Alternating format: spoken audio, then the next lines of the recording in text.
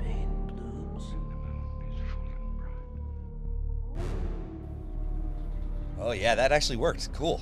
All right, I wasn't sure it would. Hey everybody, welcome to the second episode of That's Lunacy, a podcast where we talk about werewolf movies.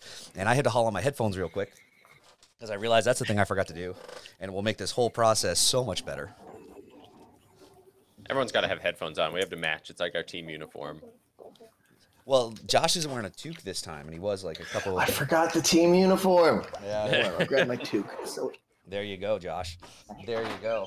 We're starting this one off really strong. It's just like, welcome to the, like, I did a really cool intro, and then it's just like a minute of us joking about toques and headphones.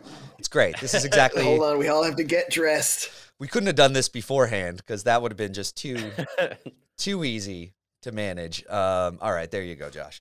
Okay, hey everybody. now we're all in uniform now. I think we should start again. Just roll the intro again. And this time don't do any music. I have a secondary pitch for what our opening should be. Okay, all right, here we go. Ready? Here's just Okay. like for anybody who's listening to this and not watching it on YouTube, we are gonna play a video and Mike is gonna talk about it. Here we go. Ready? Yeah. Go. Okay. Yeah. Oh, and I'm horny like the wolf. Oh, wow. Bats. What do you think? I think we're gonna go with the other one. All right. Well, Until we get a cease and I desist don't letter. know. I think they were both strong. I think- I'm they were never both going to very stop strong. doing it. Until we get a cease and desist letter for the other intro, we're gonna keep using this one. Hey everybody, and welcome this far in. It's been a couple minutes, and we are in episode 2 of That's Lunacy, a werewolf movie podcast where we watch werewolf movies and talk about them in a hope to learn about how to make the best werewolf movie possible. And last week for episode 1, we watched Wolf by Mike Nichols. It is a great, I think it's a good film. I think it's a good film and we enjoyed it and there was a lot to take away from it. There was some bad stuff, sure, but overall it was like a fun werewolf movie with Jack Nicholson doing a bunch of great stuff. This time we thought we'd go in a bit of a different direction. And Mike specifically asked me to help, like, that if we could pick a movie that was bad. yeah. And- And you killed me. And I believe rose to the challenge. You certainly did. We watched Full Moon High. I want to go back. I want you to go back and listen to the first episode. Everything that I said about Wolf that was not 100% positive, disregard it entirely. They gave us You want to knowing start how this bad it could episode? have been. You want to start this episode by apologizing to the last movie? Yes, All I'm right. so sorry I said anything bad about Wolf. I made fun of some stuff I shouldn't have. They did a wonderful job, an incredible service. What a watchable movie. And I did not know that was going to be like the benchmark for what I wanted. Well, that's it. That's where Full Moon High takes you. So, Full Moon High, what? Oh man. So here's my backstory on Full Moon High, because a lot of these movies I have like a kind of a pre-existing relationship with, let's say. So with Full Moon High, it's a movie that I caught a little bit of when I was a kid on like TV before there was like on demand. So it was just like it came on for a second. I was like, oh, this kind of has like a Teen Wolf thing to it. And then like just because of whatever, I wasn't able to just sit down and watch it. So I was excited because I thought it was a movie like Teen Wolf. And then there was just kind of like lore behind it. I would see it written about in other werewolf books and things and all kinds of stuff. And so like it kind of got hyped up a certain way in my head. I ended up getting this shirt that I'm wearing right now from Local Boogeyman that has artwork inspired by the cover of Full Moon High. And then when Shout Factory released it on Blu-ray a couple years ago, I like jumped at it and got it. And that was the first time I actually watched it. And then I went, oh my God, what have I done with my life? Like having this movie on some sort of like pedestal, having not seen it, not actually seen it. And then I watched it. It was like so much worse than I imagined it could be. It's not good. I listened It's so to weird. everything you just said, and all I could think is why? Why did anyone write about this movie and then hype it up? Why did anyone make merchandise with featuring artwork inspired by this film? I am so mad that I think this is the finale of this podcast. I don't know that I can do another one. We quit yesterday. We did officially quit. The guys wrote me while they were watching the movie each, and like I think you guys were watching pretty much at the same time, and we're both like, "What have you done?" Like, no. Whereas with me, I rewatched this movie this morning. Like we're recording at like noon, and I got up. It's the day after St. Patrick's Day. It is the 18th of March. I woke up hungover and sat down and instantly like put myself through this movie. And it's just been like, way to start oh my God. It can only go up from here though. Like that's the good thing, is that my day can only get better after starting it with this movie. One thing I do like about this movie is the beginning. And I mean like literally like it comes up on black, and then there's like you hear like kind of bestial like grunting and snarling, and it sounds like a werewolf, and it kind of gets you in that kind of headspace, and then it cuts and it's like a high school football game, and you're like, oh, it's like the duality of man, and and then from there it just goes downhill. Like as soon like the best part of this movie is the black screen at the top, and then from there it just slowly starts. Not even that slowly starts, like just getting worse and worse and worse. Oh man. Yeah, it did surprise me. Sound effect. It was one good sound effect off. And what was weird was after that, all the other sound effects for werewolves were like it was like cat sounds. It sounded like a jaguar or something. Yeah, the jaguar in Transylvania really got him. But you know, of course, this movie came out in 1981, which is considered a benchmark year for werewolf film. Like The Howling, American Werewolf in London, Wolfen, like all these movies came out, and they were considered like, you know, the new cycle of the werewolf. It kicked off a pattern of werewolf movies and monster movies that kind of like predominated the 80s. But this one also kind of right in the pack.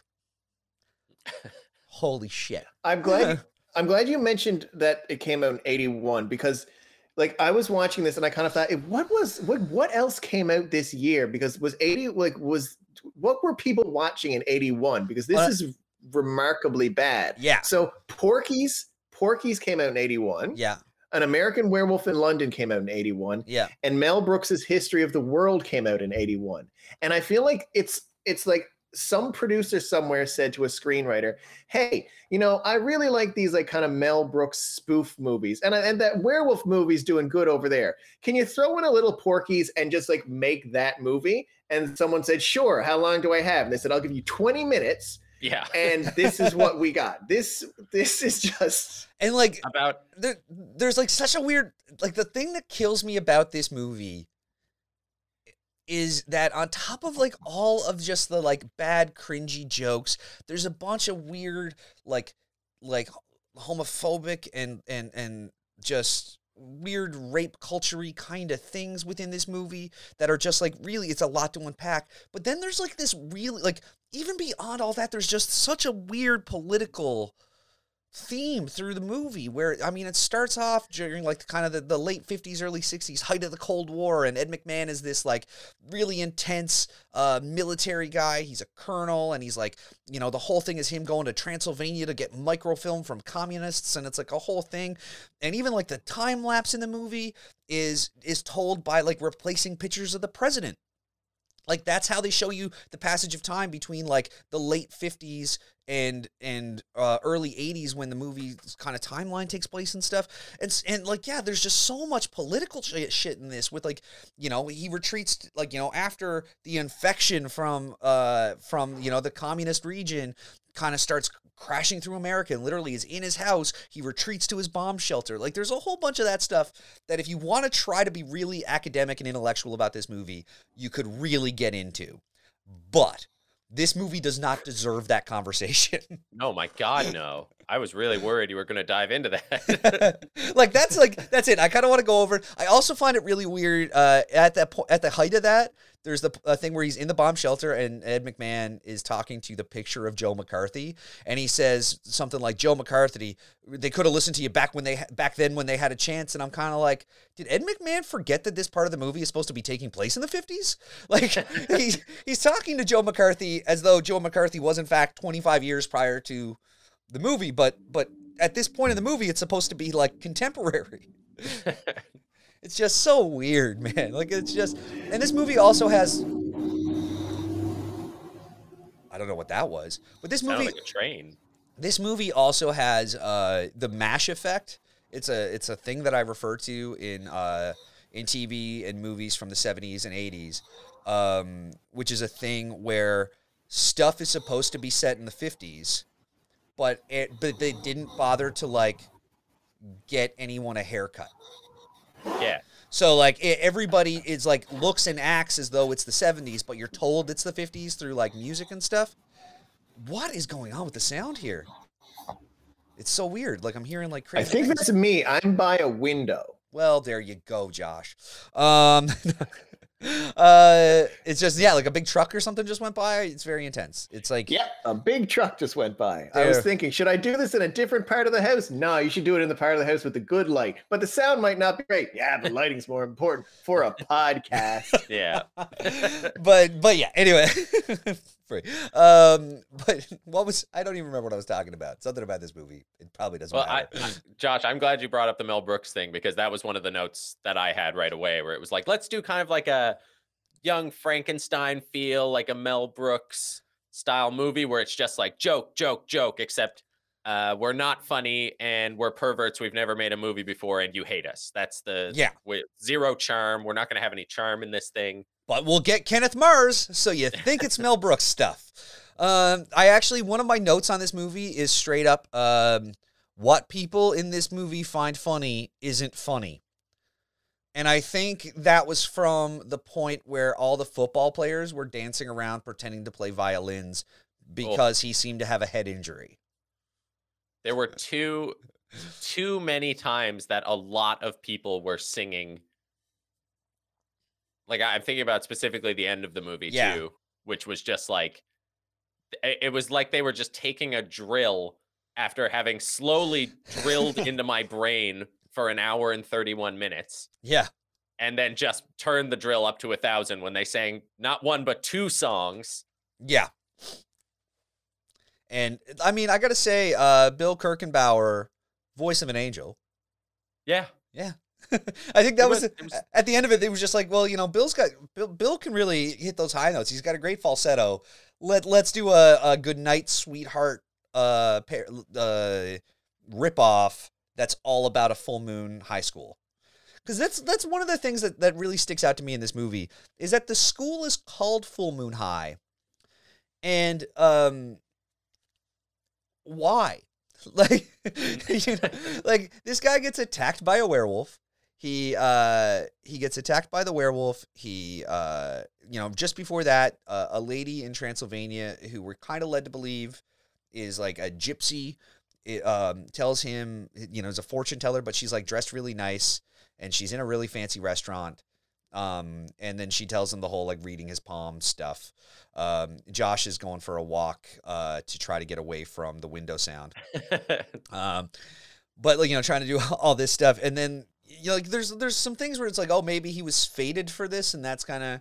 But again, I think it's just like, let's call it. But like, there's no reason that the school needs to be called Full Moon High, other than like it's the way they want to sell it. It's like a werewolf movie set in a high school, and it's not even really that set in a high school, and nobody in it is in high school. Oh my God. That was the first thing I wrote was, God damn it. Because I also didn't realize it was the 50s right off the bat. Yeah. Because of the hair. Yeah. So I was like, Jesus Christ, high school students in the 80s were old. Yeah. Yeah. And I mean, I guess like to some degree, it's, I assume that that was a choice that was made so that passage of time of the 25 years, it's like everybody's playing the same character. So they cast Adam Arkin. He plays Tony, and he is 25 years old. No. He's actually 25 when the movie was made. No. He might have been 40, but he was actually 25. But he's supposed to be playing like a high school student. Yeah. And so everybody else around him is already an adult because for the bulk of the movie, they are going to be themselves 25 years later when they're actually adults. And so, but it still just like really plays weird off the top. And then after the very awkward, creepy shower scene, and I mean creepy and just like creepy for somebody to think that they needed that in the movie. Even though it did have some Bob Saget, it had shirtless Bob Saget. It had shirtless Bob Saget, and who's not here for that? But Apparently me, I was not there for it. It disturbed me a lot. I lost sleep over shirtless Bob Saget. um, I didn't He even was notice so that was Bob smooth. Saget. oh man, it's Bob Saget. It's weird. But then right after that happens, they go outside and they get outside and then they just blare 50s music to make you go, oh, it's the 50s. But other than that, there had been no context to it, and it was just so strange. And then what's really weird to me is that, like, yeah, like even the kids in high school, in the part of the movie that's high school, are older than, like, even some of the adults playing the adults in the latter part of the movie. Like, this is just, I went through and checked some ages just because I was really curious about this, because it's like such a strange phenomenon in this movie, because like the time passage does have a lot to it, because the whole thing is, for some reason werewolves don't age, and that's the whole thing. But Adam Arkin was 25 years old when he made this movie, and he's supposed to be a ageless high school student. Joanne Nail, who plays Ricky, like the high school girl in the latter part of the movie, that's like his love interest, I don't know, I guess, love interest, was 34 years old.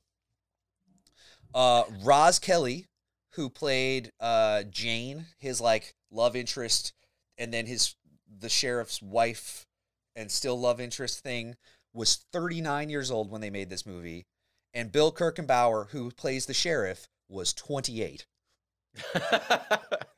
And so it's just like the ages of the actors are literally spreading like 15 years, and they're all like, it's just like, I didn't even check on Jim J. Bullock, but like, it's like everybody's just like all over the place. None of it makes sense to me. Like, we spent last week, like, we spent an hour and a half going through Wolf, and like had a lot of nice things and good things to say about Wolf, I thought, and a whole bunch of things. And like, I honestly, like, I feel like this week is just like, this movie's bad. See you next time. Yeah. I mean, we could just end it there. It would have been so much better. Like, one of the things you guys said yesterday in the chat thread was just like, this movie is so long, and it's not. It just feels like it takes forever. I thought it was over 4 times. And I admit, I was watching it, and towards the end of it, I just turned up the playback speed of this. I'm like, no, we're going to 125. This is not, I can't watch this at full speed any longer. I only have so much life in me, and I am not giving any more of it to this movie. Well, that's the one thing I will say. I will applaud this movie because it tells you what it is right off the bat. Because as soon as that really good sound effect that you liked, Mike, is over, there's like, it goes right into, hey, just so you know, we're the kind of movie where all your gay characters are going to be like pedophile rapists. So if you're not down for that, like, we told you in 20 seconds in. Yeah. And we don't let up once with our overused tropes. You don't take the foot off the gas at all. There's also, like, the first dialogue in the movie is a really weird thing where I think it's the Jane character, as he's being like carried off the field, the Jane character says something like, I love your padding. And he says, that's not padding, with a question mark. And I'm like, was that supposed to be a joke? Like, is that what, like, was that supposed to be funny? Is this the precedent we're setting to really start the movie off strong here? Was that yeah, was like, I just couldn't, like, it was just one of those things where like instantly I was like, oh my God. And then it gets into the Ed McMahon thing and the whole, like, you know, like, oh, that, like, you know, sorry you didn't have a mom. And he's like, oh, you mean that nice lady? He's like, no, that was the maid. And like makes the other joke about he was having an affair with the maid. And it's just, it's so strange. So strange. Yeah, I did. So they fit in what? 1,200, 1,500 attempted jokes. Yeah. Did any get you? No, I don't think I actually laughed once. Okay. I, you know, maybe I'm ashamed, but I'll admit that I laughed twice. You laughed twice? I laughed twice. Oh, Mike, I thought you were a comedian and had a sense of what was actually funny. Part of it, and this probably wasn't on purpose, because there are 1,000 completely insane cuts. Yeah. The second someone stops talking, they jump like 2 days into the future. They're like, the cut in the beginning when he's talking to his dad and they're standing in the living room talking about the mom, Yeah. And he's like, I'm sorry you don't remember your mom. And then it cuts to them sitting halfway through dinner. And he says the next line of, but I'm going to make it up to you. Yeah. Like they, in silence, moved from the living room, made a full dinner, ate half of it, and then decided to jump in on that point. Yeah. But this insane cut, which was when he goes into the bomb shelter Uh-huh. and he shoots, Uh-huh. and the bullet is ricocheting around and he is just dodging it. Yeah. And then like halfway through a dodge, there is a super abrupt cut to just a coffin with an American flag over it. That got me. I did laugh at that. That's fair. That actually was, that was actually good. I also, and again, it's one of those, like, I don't even know if it was intentional, but in the cut, there's the part where, like, after he's transformed into the werewolf, and Ricky is, like, shockingly cool with it. There's the part where, like, she's talking to him, and she's, like, rubbing his werewolf paw, and it's really weird. But she says something like, you know, like, we should probably keep seeing each other just so I can, like, help you control this. And then it smash cuts to him on a date with a 40-year-old woman. Yeah. And that was I did find that funny, of just like, oh wait, it's like later, it's the next day, like what is this? I feel like that's what could, if I had more energy to put into it, I feel like a lot of my notes in this movie would just be, what is this? But yeah, I don't think that even the cast knew what kind of movie this was, because it had a really uneven tone. Like there were times, and I was writing down, like, I don't know what I'm watching. Like, is this a spoof? Is this supposed to be like a Mel Brooks movie? Or is this supposed to be just like a straight comedy with a plot? And it bounced back and forth between those so often. And I feel like no one really delivered the lines like it was that kind of like Mel Brooks spoof thing, with the one exception of the woman in Romania who's like reading his palm. And by the way, if you're going to say someone has the mark of the pentagram on his palm, can we get a shot of that? Yeah. It was just like, can we just like draw it out in pen and give me I want to see it. They showed us the palm. He did not have the mark. And like at the end when but when I finally thought they were going to kind of pull that off, it was when Alan Arkin, who, like, God love him for being in his son's movie, but when he falls after he's being shot, and he, like, his hand is outstretched and they track along his hand, and the hand rolls open and there's just a peanut. Yeah. It was just kind of like, I was expecting it to be the pentagram on his palm, and it was just a peanut. But there was another part that actually did make me laugh that I forgot about, and it's at the very end, and I can't remember the actual wording of it, but it just cuts to Kenneth Mars, who plays Coach and then Principal Cleveland. And he says something along the lines of like, Tony Walker, you were a great football player and a passable Wolfman. And like, that actually killed me. Like, his delivery on that was, it's like, and we'll never forget you, even though we might try. And like, it was just like a weird little aside. And that actually got me. I did actually, I should amend it and apologize. I did actually laugh at that. I don't want us to come off as this is like, oh, there's like a podcast where we spend the whole time like, oh, this is the worst movie ever. This is stupid. Blah, blah, blah, blah, blah. Like, this was really bad. But the one thing so I'm giving a credit for being open about what a bigot it is. Yeah. And so not trying to hide that. And two, I'll give Alan Arkin, he would, like, I wrote down Alan Arkin is a really good dad for doing this, because you better get that man a Father's Day present every year. And it better be a good one, because he came in and he tried. He doesn't just show up and just like not do a character, just kind of like say his lines and walk away. Like, he gave a performance, and it was as good as you were going to get in this movie. I don't think anyone was going to give us a better wolf psychiatrist than Alan Arkin gave us. Like, he really worked for it. Yeah, he chewed it up and really just like had fun with it, and it was just a level of craftsmanship that you didn't really get elsewhere in the movie. You know, and even Kenneth Mars, who generally, like, you know, was great in Young Frankenstein, as Inspector Kemp and stuff. Like, you know, he's generally like really good, and instead he's just playing this like, we want you to play the high school football coach / principal who wants to fuck all your students. And then they bring in like Miss Montgomery, and they're like, we want you to play this very mousy teacher who's constantly just being run over by everybody in your life. But then one guy who's a werewolf is nice to you, and then you just like go completely like, vampy seductress and try to fuck all your students. They made trying to fuck students in a high school by teachers like a very common trope that they were just like, oh yeah, but this just happens. Like nobody made any weirdness of the whole, and everybody was like shockingly, like almost as shockingly chill as Ricky was with like the BDSM stuff, or just anybody when they see a werewolf. Like everybody was like really cool with a lot of stuff in this movie. Like that was the thing, is just like in order for this movie to happen, a lot of people had to be really cool with a lot of things. Yeah, this was the same high school from the Van Halen "Hot for Teacher" video, and they enforced the same rules, and it was just all right. It was the '80s; you could do what you want. Yeah, it was just like everybody's like real cool with a lot of stuff. Like even the part during the dance where like Miss Montgomery walks into the dance and she's like taking off her glasses and let down her ponytail and put on a red dress, so she's hot now. That's the thing that we've established. But she's just like walks in and without any just like hint of secrecy, just like goes up to someone's like, "Where's this Tony kid?" Yeah. And then when she can't find him, she's just like, all right, you're gonna do. And like it was instantly that. And then right after, this is a thing I want to ask you guys, was like, was that a brick of marijuana?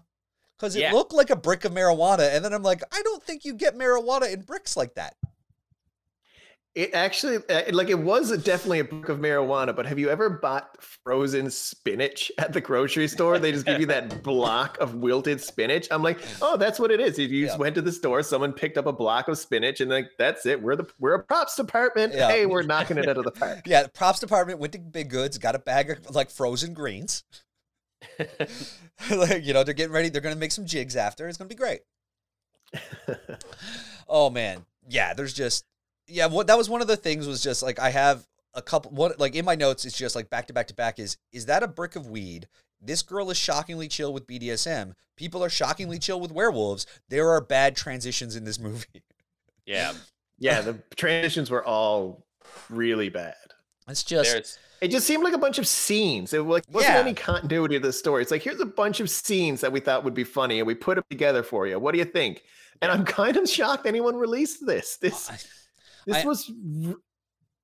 Yeah, it was. I mean, one of the other things with this one was like there was a bunch of really weird, like there was a lot of ADR jokes. It's like where they went, okay, maybe this movie isn't as like, let's just devil's advocate.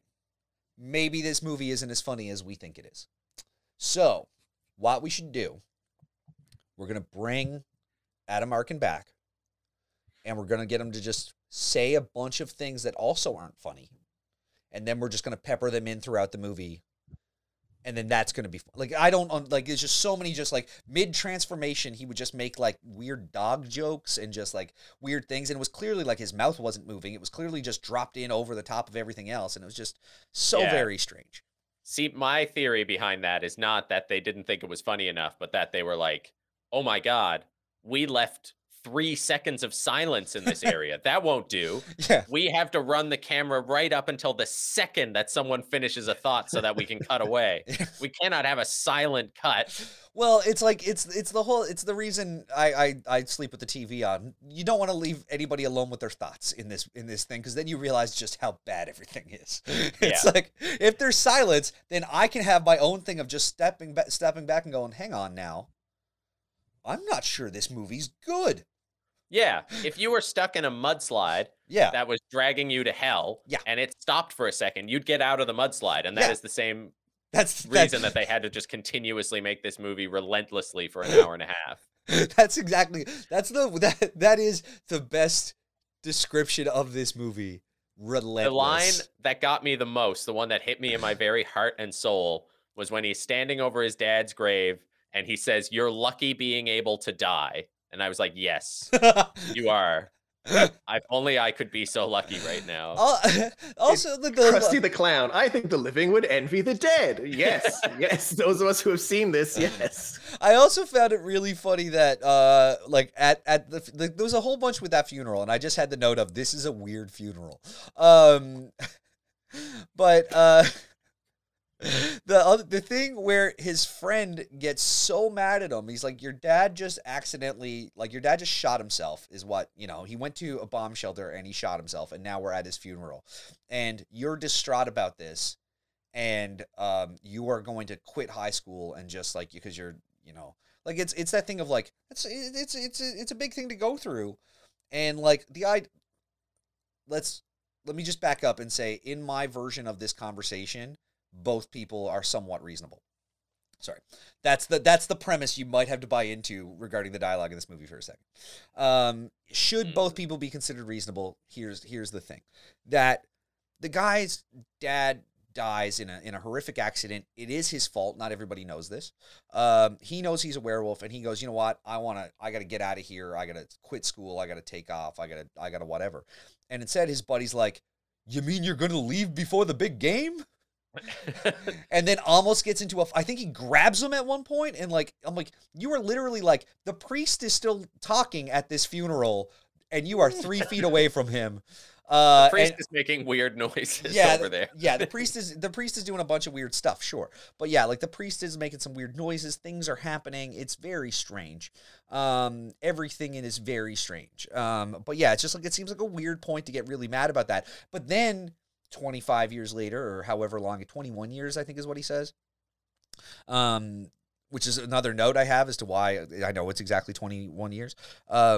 Is that when he comes back and he like goes into the house to be like, hey, you shouldn't be in here, like, you're trespassing, and he turns around, it's the guy. Like, there's that big reveal that it's the same guy. It's like his friend who told him off at the graveside. And it's just like, yeah, for how just how dreamy they make that moment, and the reveal that like, look, that was a wig the whole time. Are you guys shocked? Like, oh man, it's just, I want to ask about something that I think we're going to talk about with all of these movies.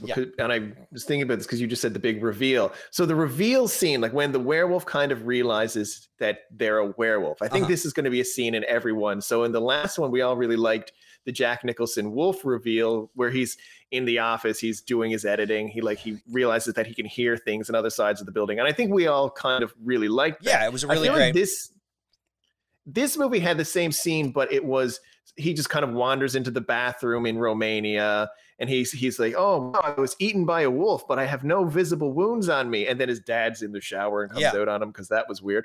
But what did we think about the whole reveal? I would have, like, I forgot about it until you just mentioned it. That's my takeaway from that reveal. Is like, it was such a non-thing that, like, yeah, until you mentioned that, like, I wouldn't have been able to pinpoint when in this movie that moment happened. Like, I kind of just went, oh, right. And he cuts himself with the razor. Yeah. And then Ed McMahon jumps out of the shower. And it was like, oh, yeah. Yeah, I guess that is the reveal scene. I did think it was just the whole idea of, oh, we saved a bundle on special effects makeup by never showing any blood. Yeah. Or wounds of any kind, just having him crawl through the streets while monologuing. Yeah. For so long until he gets to that bathroom. Yeah. And then the razor on the face really confused me, where he's like, why? I'm going to cut myself to see if the cut goes away, but only just a little tiny bit. And then I'm going to be like, no. I don't want to do that. I'm not committing to this. Yeah. As someone who shaves with a safety razor, like the razor blade in the single razor blade kind, like you used in the movie, you would not do that. No. That would hurt so much. Yeah, it's and like doesn't even say like, oh, that hurts a bit. Like something like that. Okay, cut your nails a little close and make it bleed. Like there are options. Yeah. I mean, it's another one of those things where it's just, I think every scene in this movie is the same thing, where there is a scene from a werewolf movie in a lot of the scenes of this movie. You know what I mean? Like there are werewolf tropes, like the discovering your transformation, the attack, the first kill, but they also cram in so much weird stuff into those scenes. Like the first, when he gets attacked, is completely overshadowed by the fact that he is far more terrified of a violin Yeah. he is of the werewolf. The werewolf sounds being jaguar sounds, and then going home, realizing you're a werewolf is like, oh yeah, so that's a moment. We see him looking at his scars that should be there, but they're not. Yeah. Ooh, weird. He's got, oh my God, the dad is shoving microfilm up his ass and he's surprising him from the shower. And then he waddles off. And then the first kill or the first like attacks when he goes on his spree is completely overshadowed by these weird, the newspaper clippings that imply that he's just running around biting people on the butt. Yeah. And they call him like the nibbler or the nipper. The nip. It's like the midnight nipper bothers New Yorkers. Yeah, it says at one point, werewolf annoys community. Yeah. Which is a great thing to think about when they first released the movie of that is, what the theater was. That's the headline for the theater is werewolf annoying community. Yeah, that's like I think the werewolf annoys community was a pretty good joke. It just landed so flat because it had followed all of the other things that had also fallen flat. Like you weren't going to win me back half an hour in. Yeah, with werewolf annoys community. But yeah, just the fact that like everything is just a mild inconvenience in the movie with the werewolfism. Right down to like that's kind of the punchline at the end too, is like he just kind of like wakes up after he's been killed, and it's just like, yeah, like nothing in this movie sticks. Like it's all the stakes are really low. The werewolf just annoys people. Even when he's shot with a bunch of silver bullets, they make an inflation joke. Like there's I almost threw up. Like it's just so much just weirdness in all these things, and like we actually jumped over the first attack because the first attack was the one on the plane. Yeah, which was a super questionable scene in a lot of ways. Oh yeah. But I wrote down at that point, it's like, wow, like casting decision. This is the first time we're seeing black people in the movie. Yeah. And they're like, the only two black people are terrorists. But then we jump ahead 20 years. Yeah. And now they're at like a derelict high school and everyone's bad. And now there's black people as far as the eye can see. Yeah. So I was like, this is bad. a product of its time, I guess. And I'm not forgiving it, but man, this is the kind of movie you hold up to be like, hey, remember problematic movies? This is example A. Yeah. Yeah. Yeah, I think that's that's very much I think the case is like this is we're talking just movies that like jokes that people thought were acceptable that just like aren't really, like shouldn't have been. They were. No. Yeah. Now they're just bad, and it's just there's a lot of and even like there's a lot of sexual assault jokes in this movie. Yeah. Like a whole bunch, and it's just like one of those very uncomfortable things where it's like, okay, I get that 40 years ago when this movie was made, people were like, we can make a joke of this, and it's just like you really shouldn't. And now you watch it and you're just like, you really shouldn't have. And it's just a little bit, especially again with like all the stuff with like Miss Montgomery the teacher, and there's a whole bunch of stuff to just like, I don't think that the picking apart that portion of this movie is the podcast we want this to be. No, that would take too long. It would take just to say they did a horrible, terrible job, and I hate them. Yeah. Yeah. Yeah. There's let's get back to the simpler things that are bad about this movie. I find it really weird that he keeps this like shitty satin school jacket on for 20 odd years. Like everywhere he goes as he's like hiding out and on the run, he's wearing like a bright yellow full moon high school jacket. And as he's a werewolf who annoys communities, like it's never a thing of just like, was there anything recognizable about this guy? It's like, well, he was Adam Arkin, and also he was wearing a bright yellow jacket with a smiling full moon on the back of it. It's like, did he say anything that you remember? It's like, well, he growled a bunch and then he bit my butt and said, rump roast, and ran away. I hated those jackets. Those were the jackets from a high school production of Grease. Those were so ugly. Yeah, like they're not even like actual Letterman jackets that they would have like had in the 50s or whatever, but it was just like it was just like this weird satin jacket. Like if it was a nice Letterman jacket, I get hanging on to that. But no, this was like a shitty satin jacket that again, yeah, it's just like the low rent version of like a low rent production of Grease. Like it was just bad. So I have a question. Okay. One thing I was thinking through the entire movie is, what is Josh going to cherry pick from this to put in our movie? Yes. Well, actually, I asked you guys the question about the reveal scene, and what I took away was, wow, Josh, you need to do a better reveal scene, because in our werewolf movie right now, there is a scene where the werewolf is in a bathroom going, oh no, like where are my, or realizing he has no wounds. And I was triggered. I said, oh, well, that's coming right out, and we're replacing it with something. I don't know what I would take. All we need to do is add another character bursting out of the shower with microfilm up their ass, right? Yeah. Just like, thankfully we don't have that yet. Yeah, yet. Yeah, I mean, and there's not even stuff that I'd be like, hey Josh, we should, do this. Like, yeah, like there's no big takeaways that are positive from this movie, and I'm trying to find them. Like I often say I love werewolf movies despite werewolf movies, and this is a good example of that. So, yeah,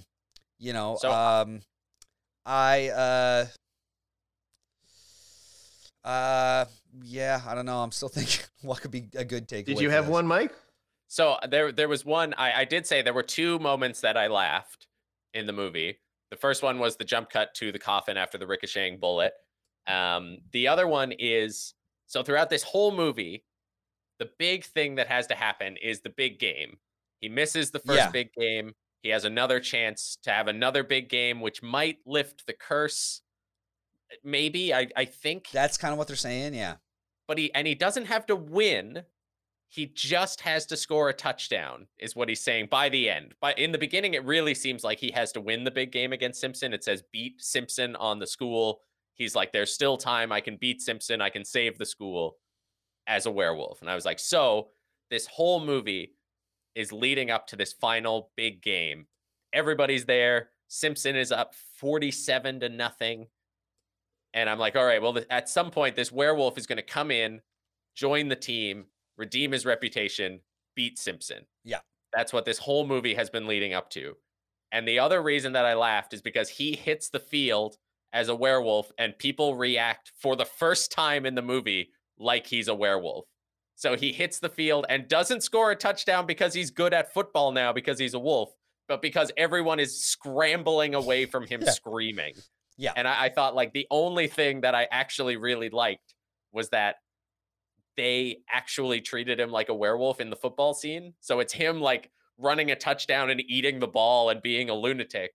But everybody is just scrambling out of the way and screaming and shooting at him and not paying attention to the game at all. Like, they don't celebrate the touchdown. That is yeah. And it didn't hit home as an actual on purpose joke because it was so chaotic, and they did like 25 cutaways to people saying absolute doo-doo nonsense on the sidelines. Yeah. But it, that was one thing that I think if it had been handled right, could have been like a really, really funny moment. Yeah, I think so. Was anyone else disappointed that the werewolf lived? Sorry. Yes. Yeah. Yes. Yeah, I mean, I was kind of disappointed with a lot of things in this movie, and that's one of them. I was also disappointed that Alan Arkin died, because I really enjoyed that character. Honestly, like I thought as a straight man that comes in the third act to just kind of, and it's blatantly just like, we're gonna bring this guy in. He's gonna be the somewhat voice of reason, but still really weird in the movie. But it's just, I love Alan Arkin in anything. He's just fantastic, and he was really fun. The scene on top of the building where he's talking, there's the fire department trying to get a guy who's about to jump off the building, and they both end up like wrestling with each other and falling off together. Sorry to spoil that for anyone who is not at that point in the movie yet. I thought that was, as close as this movie got to doing what it wanted to do. I was like, I could buy this in like a Mel Brooks kind of movie. This just this scene. Yeah. But I mean, up until then, I remember there's a the first moment I realized what this movie was trying to do, that it was trying to be kind of Mel Brooks, was when Yeah. he's bitten by the werewolf and there's someone following him with a violin. Yeah. Which is very Young And Frankenstein.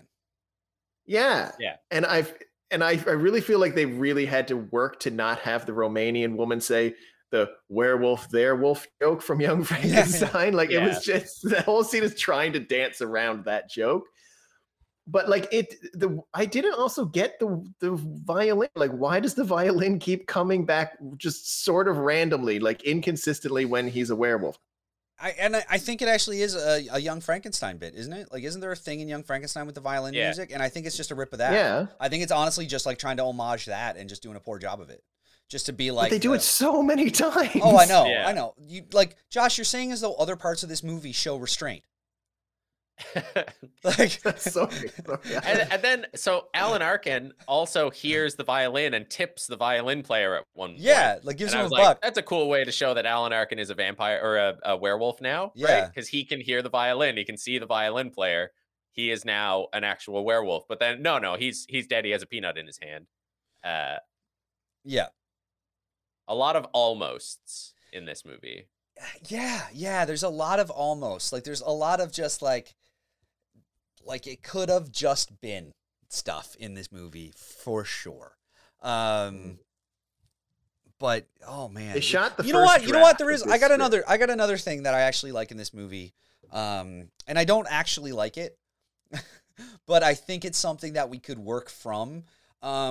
Because I really enjoy, and there's other werewolf movies it's in, and in this one, it almost does it well. Which again, it's a big almost, is the Mr. Miyagi, Pat Morita as the silversmith scene where I keep trying to say Reggie because like Bill Kirchenbauer reminds me so much of Reggie from Phantasm. Yeah. But when Flynn, Jack, whatever the fuck that guy's name is, when he goes into the silversmith and is like trying to like get a silver bullets cast, and they just kind of have like a fun, like what in many other movies with other writing would be funny banter, but in this is just like awkward and like, are they trying to make jokes or not? That I love that scene. I think there have been versions of our movie that from, I think that's like the only thing that you kept from my draft originally, Josh, was like the scene where like somebody's trying to get bullets cast and they have like an interaction with the silversmith. Or at least I think you kept the joke that I had in the dialogue from that. I kept the joke. That scene is gone, but there is still a scene where they're scrambling to gather up their silver. That still exists in there. Yeah, but there's like there's a joke. There's like that kind of thing, like that interaction of just somebody just very dryly being like, yeah, this is my business. Like I'll deal with what we need, right? Like, yeah. Yeah. It's I do enjoy that. But again, I think this movie just did it badly. Like it almost was good and it wasn't. And then you had Pat Morita, Mr. Miyagi. He's great in everything. Not in this. I will say that when that scene started, I was like, oh God, no, don't bring in an Asian character, because I've seen what you've done with your gay characters, with black characters. I thought this was just going to be insane. They showed a little restraint with this, and maybe it was just because they had some reverence for the actor, but I was like, and okay, the bar was just generally so low. Yeah. Jaws still not on the floor. So that's a bit of a win. Good job, Full Moon High. I think that might be the first time anybody's ever said "good job, Full Moon High." Yeah, I'm not saying that should be the title of this episode, I guess. Yeah. Good job, Full Moon High. No. I think that's kind of it for my notes. Like I've got the only other thing that I think we haven't talked about. No, like I've gone through all of these things. I asked why wolves sound like cats. I mentioned the nuanced time lapse, where it just shows a bunch of clocks and then pictures of presidents being like treated with like varying degrees of respect as well. Like they break the Nixon picture, they just like have Jimmy Carter's like on its side and just like pop it off the wall.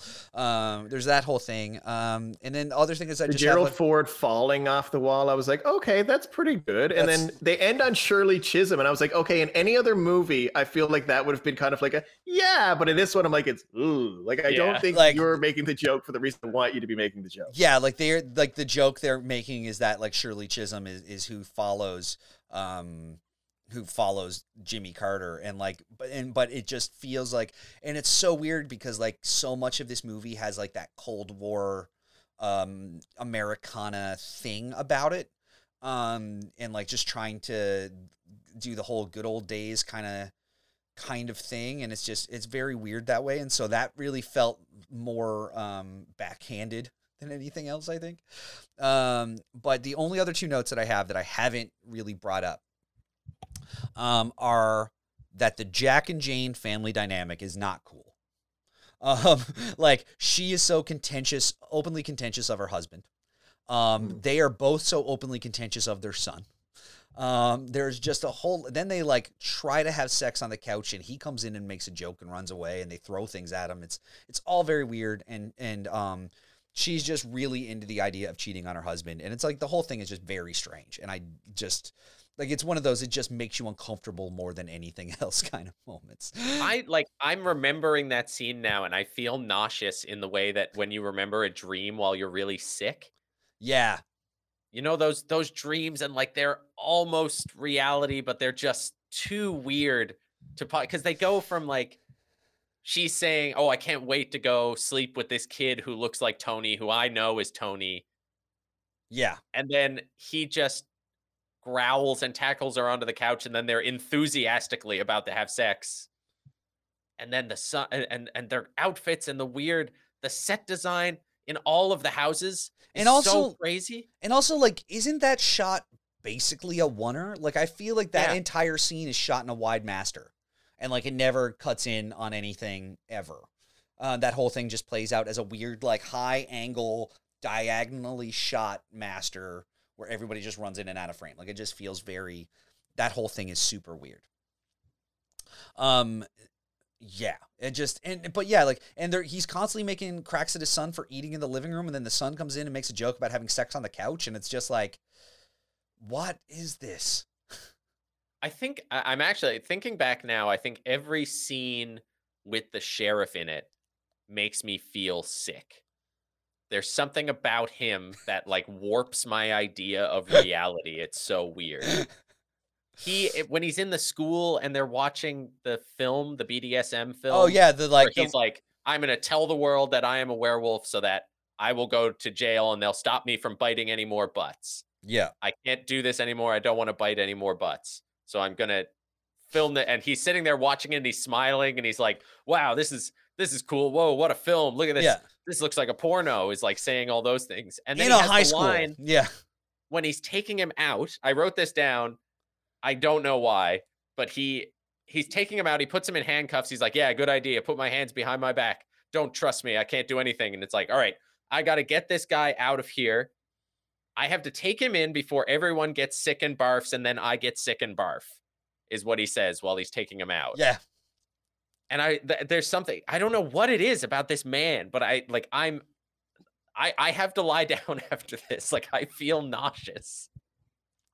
Yeah, there's also right after that too is the thing where like all the dudes in class suddenly start paying attention to Ricky after they see her in this video, and then she gets really excited about that and asks for a copy of the reel.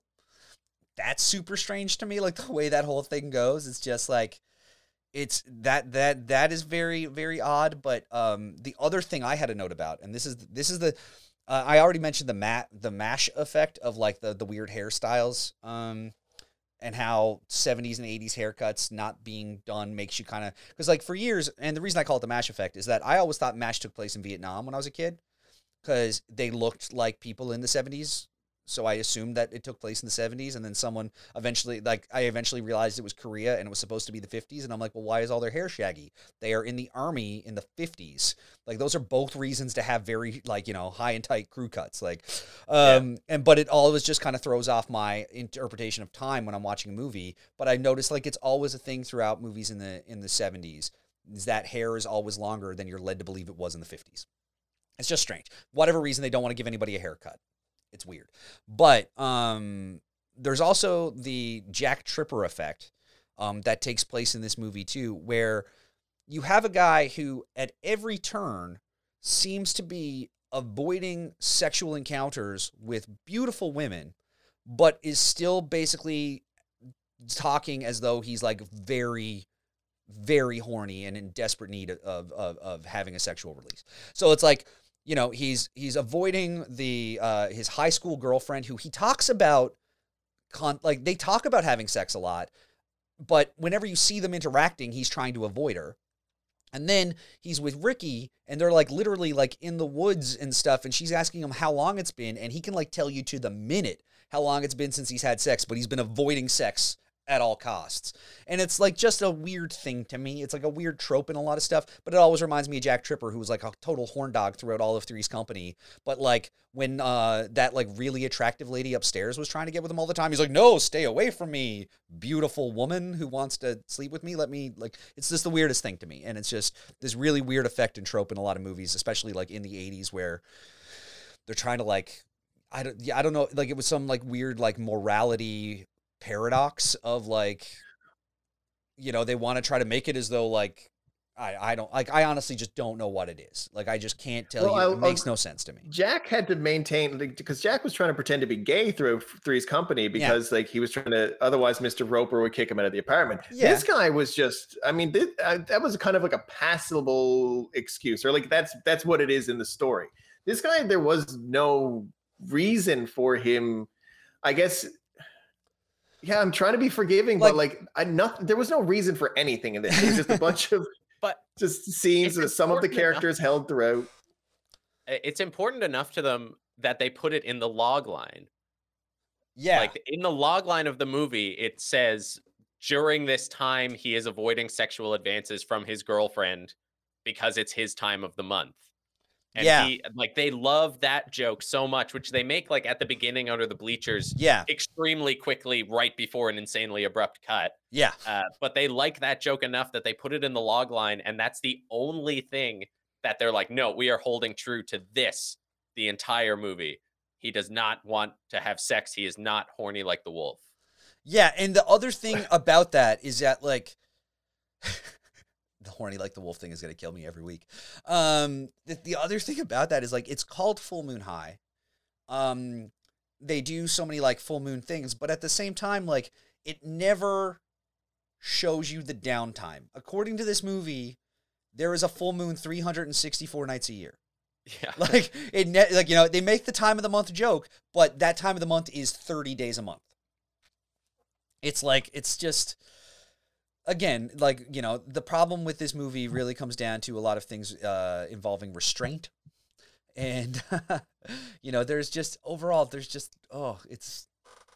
just can't really hold back in any way. So even the downtime of in the 21 years, 3 months and 14 days he's been wandering since he last had sex with Jane, apparently.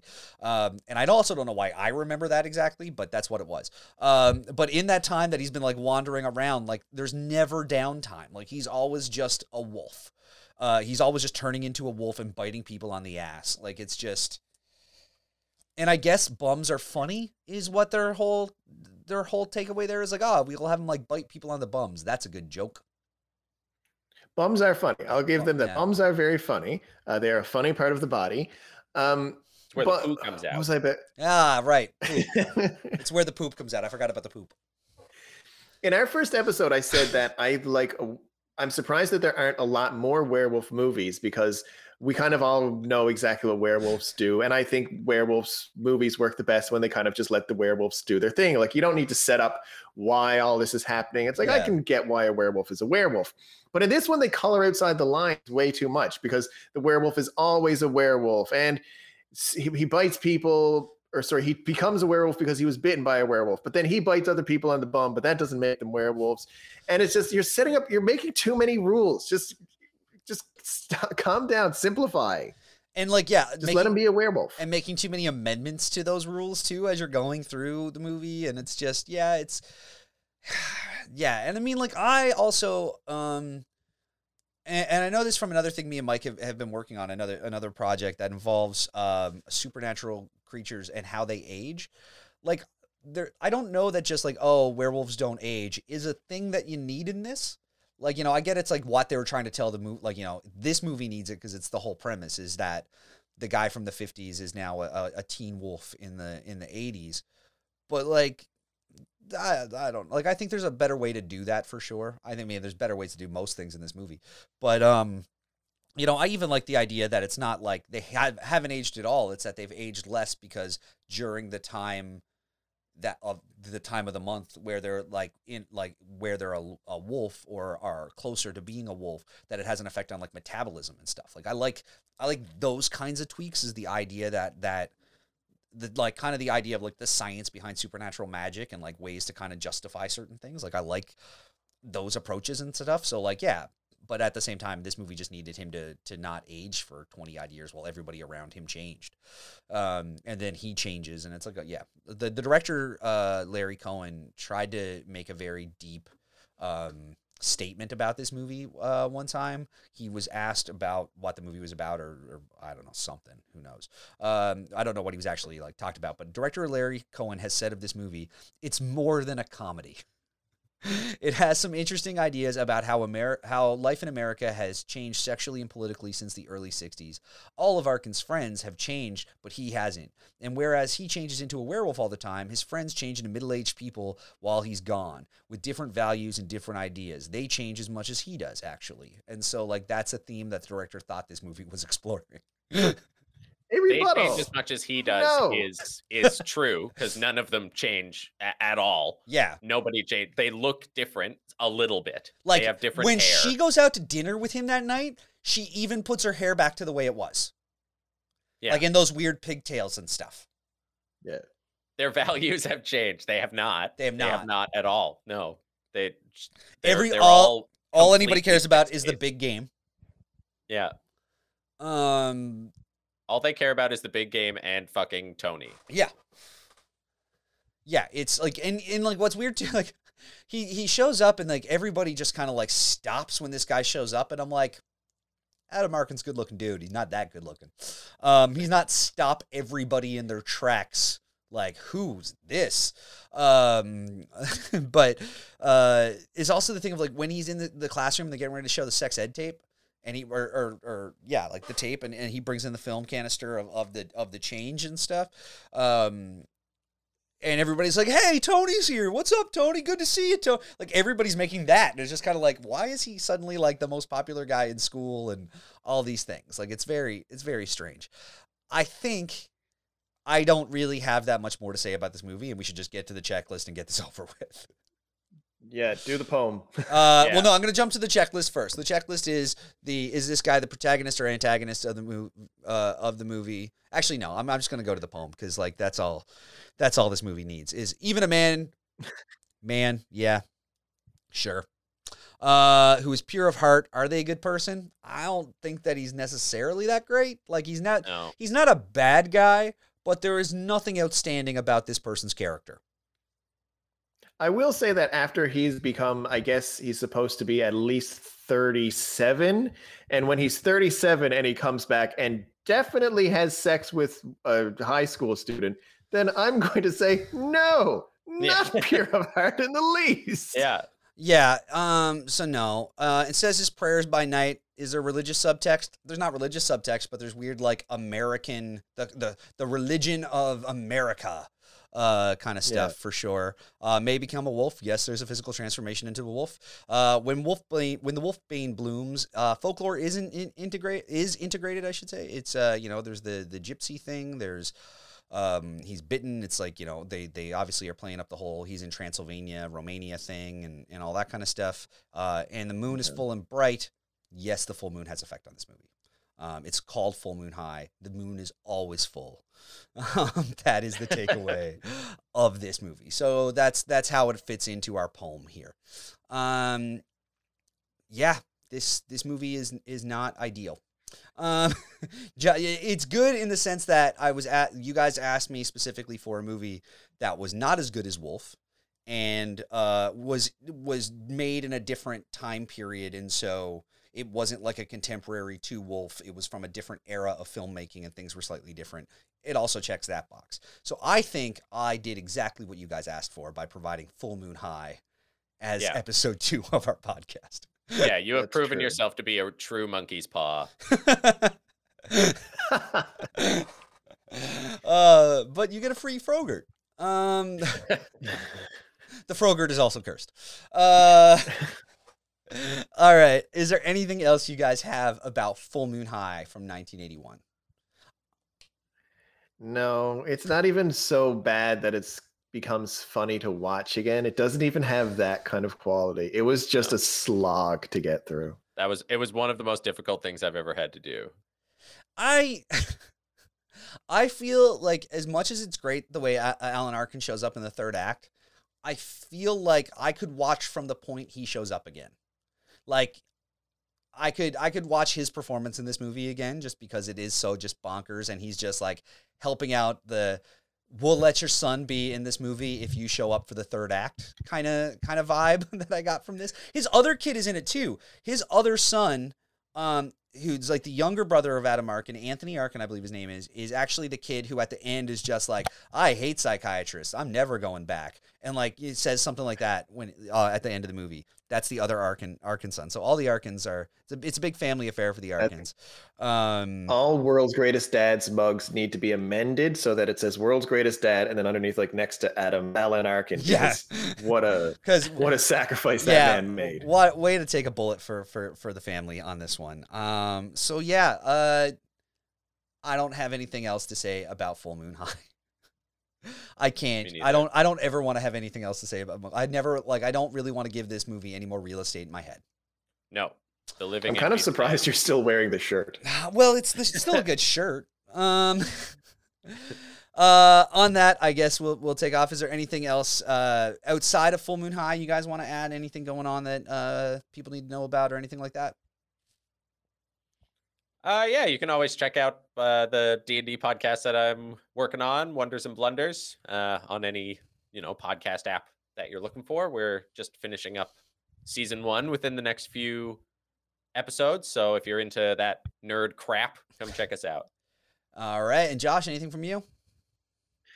I don't have anything this week, but I have something I keep kicking it down the can because I don't know when I can say anything, but soon I'll have something to say. Actually, and I like that I have a little Chiron underneath. I don't know if that's my Instagram or my Twitter. I'll have to follow me to see what that is. I think that's your Twitter. Because I think it's Joshua on Twitter and Josh on Instagram, I think is the way it goes. But and that's the same thing. I have Mike's Twitter. So they're all the Twitter ones. Mine's the same across the way. But yeah, I got a couple things. I got a movie I'm getting ready to shoot, and there's some stuff coming for that, so keep an eye out. There may or may not be a store that comes out of that, which will be fun, and we'll be selling some T-shirts and stickers and all kinds of fun stuff with some really great. The merch looks really good, I'll say. Yeah, I mean, you probably only saw a hat so far. Our producer has a hat. My hat is due like tomorrow. It's supposed to be delivered, and then like there's a bunch of really great artwork that Tara Fleming did for the movie. It's called That Halloween, and so we go to camera in a couple months, and yeah, Tara did some fantastic artwork for it, and we're gonna put that artwork on a bunch of stuff and sell it so people can hopefully buy it. And then that just kind of helps our financial structure of the movie and helps us do some more fun things. And it just seems like a better way to do it than like a Kickstarter or something. It just, because Kickstarters for short films don't really accomplish anything. But yeah, one of these episodes, you're going to turn it on and if you look at the YouTube video, all of us are just going to be decked out in like that Halloween merch, 100%. Yeah. Otherwise it's just fun. Yeah, you can follow That Halloween on it's on Instagram. We just set up a new Instagram and that's where you're going to start seeing some of the clothes stuff pop up probably. We have a Twitter for it, but we haven't. It's also at That Halloween, but it was a Twitter account that was set up for it years ago, and nothing's really happened on it since. There hasn't been a lot of movement, but cast and crew announcements and all that stuff is going to start dropping very soon as we kind of ramp into production on this thing. So there's lots on that front coming out. And of course, Terra Nova, where Lunacy, Josh's story based on a scene in the book, or a scene in the movie, sorry, is available from Engine Books. You can find it on like Amazon, a couple spots around town, a whole bunch of things like that. So keep an eye out for Terra Nova. And I wrote a bunch of that book too. So there's a bunch of stuff there. But that's the stuff from me. Otherwise, guys, we'll be back, I guess, next week. We'll pick a movie. We'll announce it on Twitter and Facebook and stuff. And you can watch it if you want to. In this case, we don't recommend it. And otherwise, it is free on YouTube if you want to watch it, but don't do it. Yeah, like if you're on YouTube watching this, or just like using a podcast app, but like yeah, it's on YouTube. You can type it in and find it. And don't though. Like and don't. Yeah, that's the thing we're saying. But until next time, guys, thanks so much for checking us out. We've been That's Lunacy, and we'll be back next week with another werewolf movie to talk about. Bye. Bye. Ow.